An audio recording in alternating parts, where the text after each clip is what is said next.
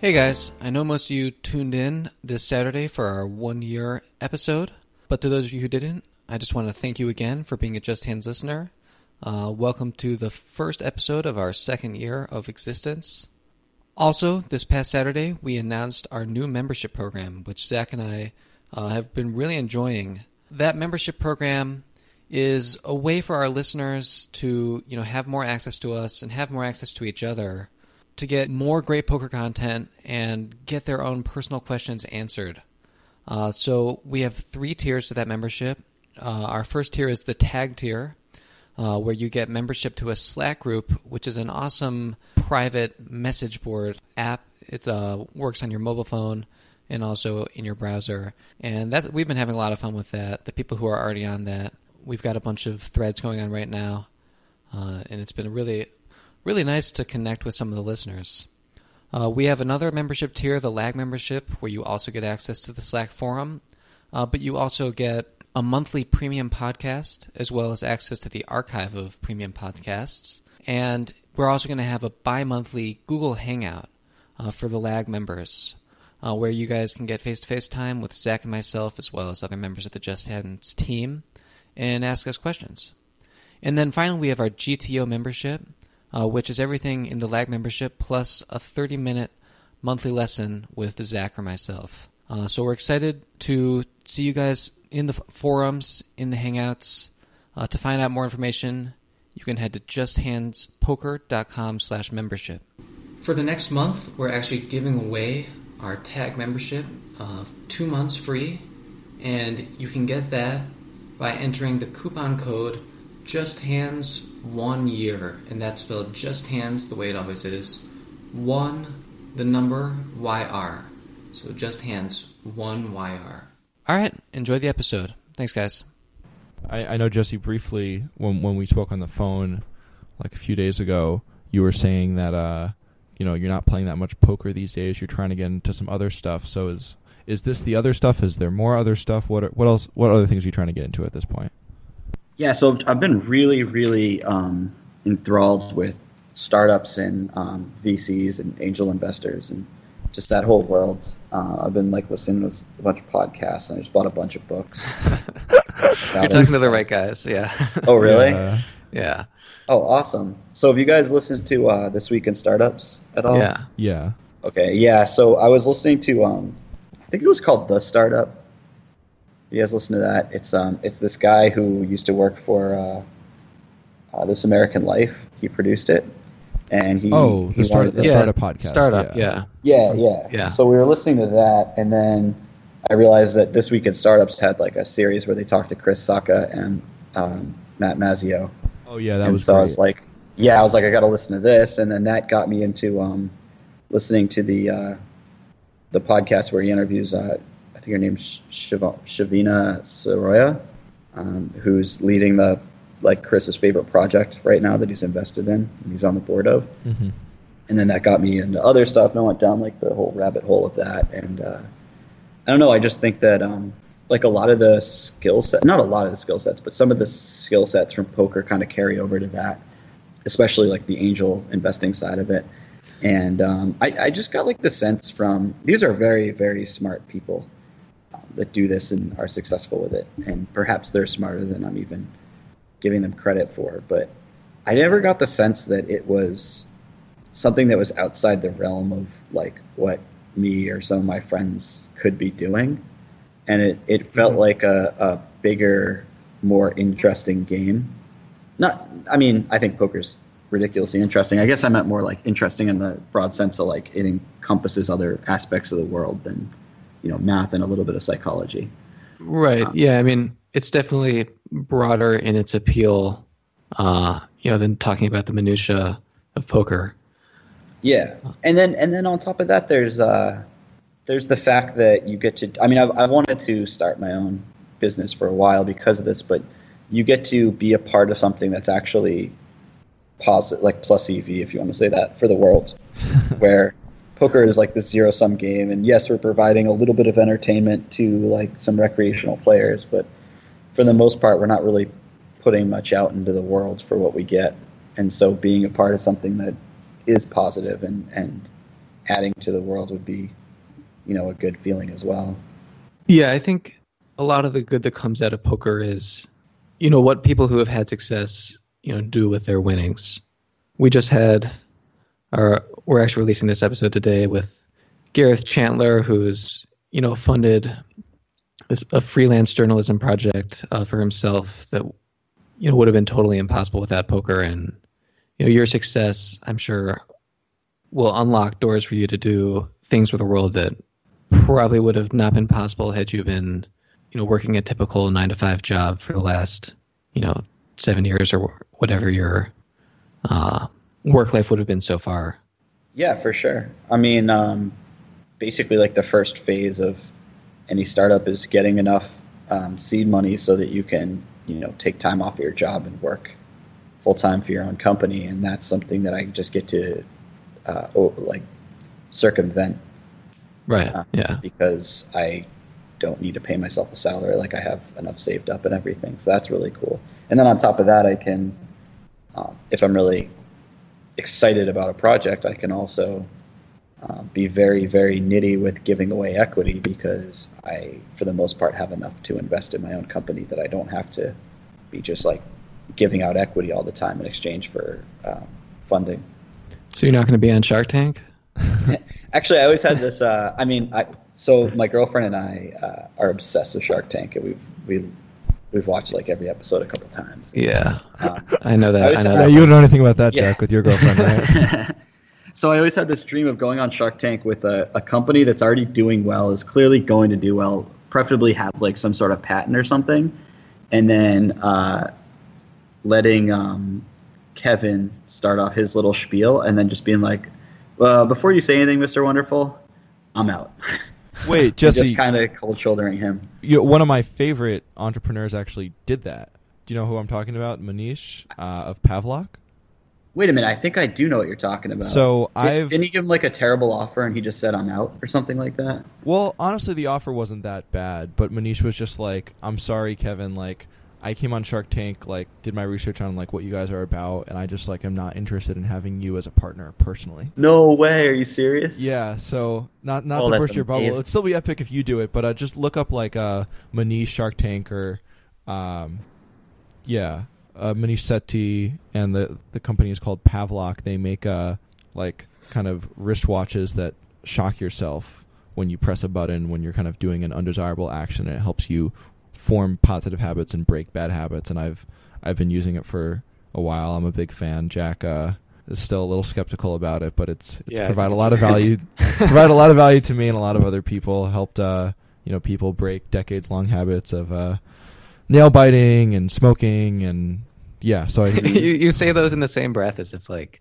those are two habits that are equally worth like writing yourself. Those are just like the two biggest examples I think in his like newsletters. So I'm a fan. I missed this one. What season is this from? This was recent. This was like, I think like over the summer, I want to say. Oh, okay, so this is the newest season? Yeah. Maybe the previous season. I'm not sure exactly. Yeah, because it's been more difficult to stream them since like a couple of the major streaming sites went down. I have to like find reruns now on TV or whatever. I need to get TiVo or whatever is like the new TiVo. It's on Hulu. Yeah. Oh, it is? Okay, I'll check that out. There's also there's something cool which like I don't personally have. I know my dad has it set up. It's called Slingbox, which is if you're like paying for cable, you can like record shows and access it from your computer anywhere in the world. Okay, cool. That's cool. I heard of a similar concept. I don't know if that was the company or if it was a different company, but that's a really cool option. I don't know if I'm like a fish because I still have cable, but it seems like we're getting very, very close to not needing it anymore. Yeah, I mean, if you could, if I came in second in the main event and could afford cable, big fancy cable. No, I mean it's such a punt though because like, I mean the best so sports is the reason why I still have cable, and I don't even watch that many. I watch like football on Sundays and some Mondays or whatever, and I watch like tennis when there's a big tournament. But besides that, like you can now get HBO Go, which is like 80% of the reason why we have cables for HBO. Right. And then if like Shark Tank's on Hulu and some of those other shows, have you guys watched The Prophet? Yeah. I haven't. I gotta. Oh, that's a really good show too. You would like that. Yeah, I'm a big fan of that one. That he's awesome. What's I it really called? like him. Man, we should have Profit. a double date TV watching. Yeah, for sure, man. If you ever come out to Vegas, let me know. If I come out to Vegas, we will- I think I'll probably leave. We will be there, Jesse. We'll let you know. We'll be there in May. Cool. Yeah. Probably June. Yeah. It's a good time to be here. Jesse, it's kind of funny actually. You're talking about like, yeah, you're lucky to be in a position where like, you don't have to pay yourself a salary and you don't have to give away equity. So it's funny. I don't know your exact financial situation. You don't know mine, but I think I could be pretty confident in saying I have significantly less capital for that. But I'm also trying to take a, kind of a nitty approach with this, in that like, I live in like a small town in Ohio where I could keep my expenses really low, but I've, the money that I've invested in like a startup not related to this poker thing that I've been working on, it's kind of really just come out of the poker bankroll, and it's this kind of weird thing where it's, in some ways, I mean, in many ways, it's way riskier to put this money into like this business that I believe in, that I'm getting good feedback for, than to like gamble with it. Which when I explain that to like friends and family, they're like, "Are you crazy? Like, you've been lucky enough to make money in poker. You should put that in a business." But for me, it's like I see this like I've taken like kind of 2 sizable chunks out of my bankroll for startup related things now, and it seems unlikely to get that money back in the near future. It's much more of like a kind of like tournament buy-in. Yeah, no, for sure. I mean, first of all, are the startups something that you're working on, or are they other people's startups that you're just like a silent investor in? No, it's kind of like mine. I have a partner who's a full-time developer who's like doing some side work for it. That's really cool. Good luck. That's like really exciting. Thank yeah, you. I think that people in general are just like, they have no idea that everything is much more of a gamble than they think.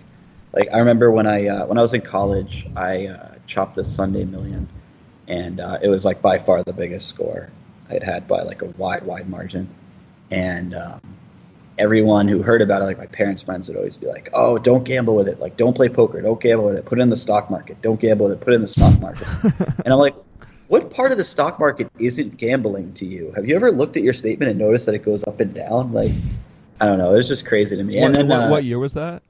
It was like 2007, so it was like right before we had like the biggest hit to the stock market. I was gonna say, yeah. Since the Depression, and I was just like, and I still think that people were like, you should put it. I'm just like, people just don't. I don't know. It's the whole concept, like that some things are gambling and some things aren't, is just so funny to me, and people just have these things very departmentalized in their mind. Yeah, there's actually a really great book that I read recently. It's called Red-Blooded Risk: The Secret History of Wall Street by Aaron Brown, who's been a successful poker player and risk manager on Wall Street, and he really just kind of breaks down a lot of the myths that like separate, financial speculation and, gambling in the context of poker, and just how much of a gamble like certain aspects of the financial industry are, and how some things that people say are gambling aren't necessarily really any more so of a gamble than other things. Like, a lot of people have the idea, and I think I certainly did before reading this book to some degree, that like, some of what Wall Street does is like great for market efficiency, and then some of it is like speculation, gambling, and that stuff should go out, because then that just puts undue risk on the American taxpayer, and like what happened in 2007, 2008. But after reading the book, there's not really this like clear line, That's really cool. I'll check that out. I got 4 books that I need to read right now. Well, what I'm done with books? those. What books did you pick? Let me go grab them, because I don't know the titles off the top of my head. Cool. Hold on one sec. So I'm just starting The Lean Startup by Eric Rice. Mm-hmm. Then I have Traction by Gino Wickman, Blue Ocean Strategy, and Business Model Generation. No, I don't know either of the last 2. You read Traction? Yeah. How'd you like it? I liked it.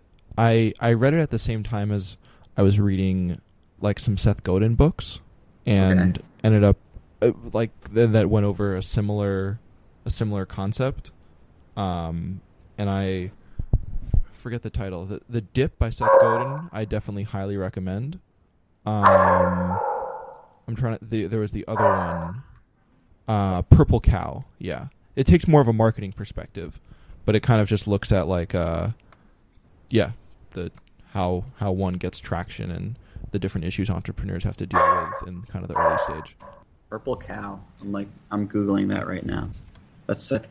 Sorry, would you say that was Seth Godin? Yeah, I'm a really big fan of his. He's been on a lot of he's been on like Tim Ferriss show, a lot of these kind of entrepreneurial type podcasts, and I always he's like one of those people where it's like no matter what context I hear him in, I feel a little bit smarter after. Cool. Yeah, 4 Hour Workweek was kind of how I got introduced to the whole it was like my kind of like watching the World Series for the first time for business. Like before that, I had seen Rounders, right? So I thought that poker was all about like looking at your opponent and getting physical tells off him and knowing what he had, and that like didn't really make a lot of sense to me. And then the first time I watched the World Series, like, oh, there's like a lot of math in this, and it was like something that gave me a foundation and made sense. So like before reading 4 Hour Workweek, business seemed very like foreign, and like there was just so much going on. And then he talks about like, field testing or market testing things before you even have a product and stuff. And it just made a lot of concepts seem a lot less alien to me. That was kind of a cool introduction and stuff like that. Yeah, I would say the 4 Hour Workweek probably played a similar role for me.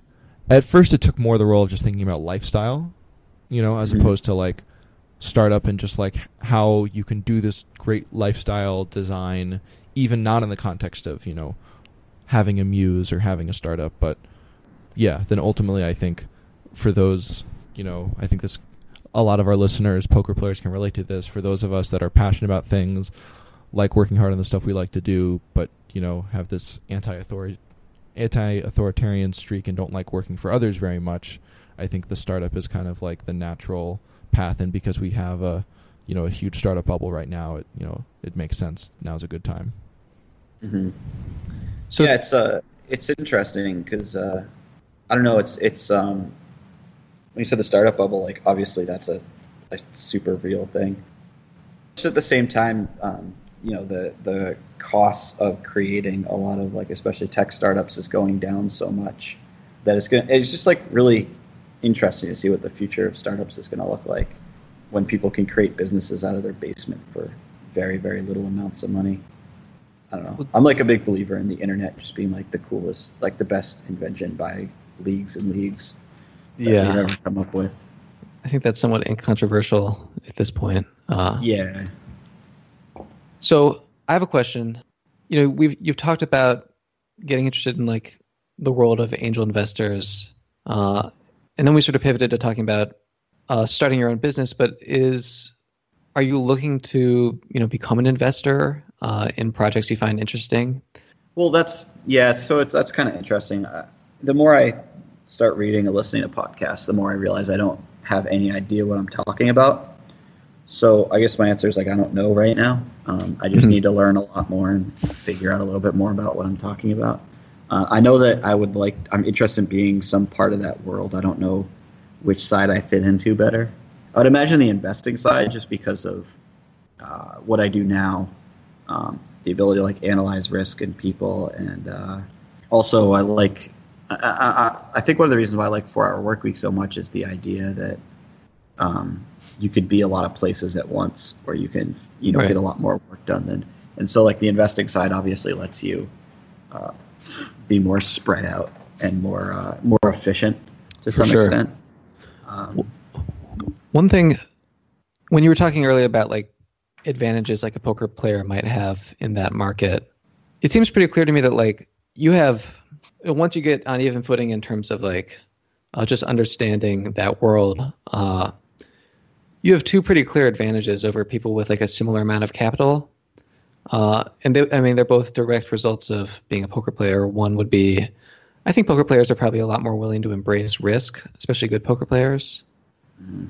And also just like your age. I mean, of the people who have, accumulated a similar amount of capital, like, being younger is going to allow you to take more risks. So I think like in terms of being able to assume in both practically and just psychologically, assume risk could really give you an edge in those markets.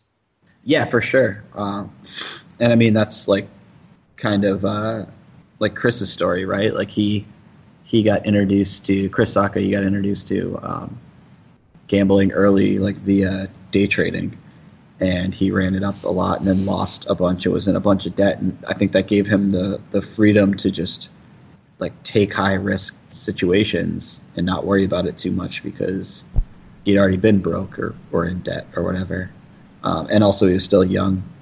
That's like one of my biggest skills as a poker. And I'm actually kind of a nit with bankroll management now that I like have a really big bankroll. Like I will just sell in spots where I don't need to sell and stuff like that. And but I think that in general, my like one of my edges in poker in my life has been that I don't need like a ton of money to operate very happily. I used to like do a lot of traveling through third world countries, like Central America, a lot, like most winters for a few years of my life, and I lived very happily on very, very small amounts of money. I think one year when I was living in Costa Rica, I spent like $1,200 or $1,400 in the 3 months I was there. I was living in like a hammock in a hostel, or I was sleeping in a hammock in a hostel, but I really liked it. So that always kind of, whenever I play poker, when I would move up to higher stakes, it wouldn't ever really affect my play very much.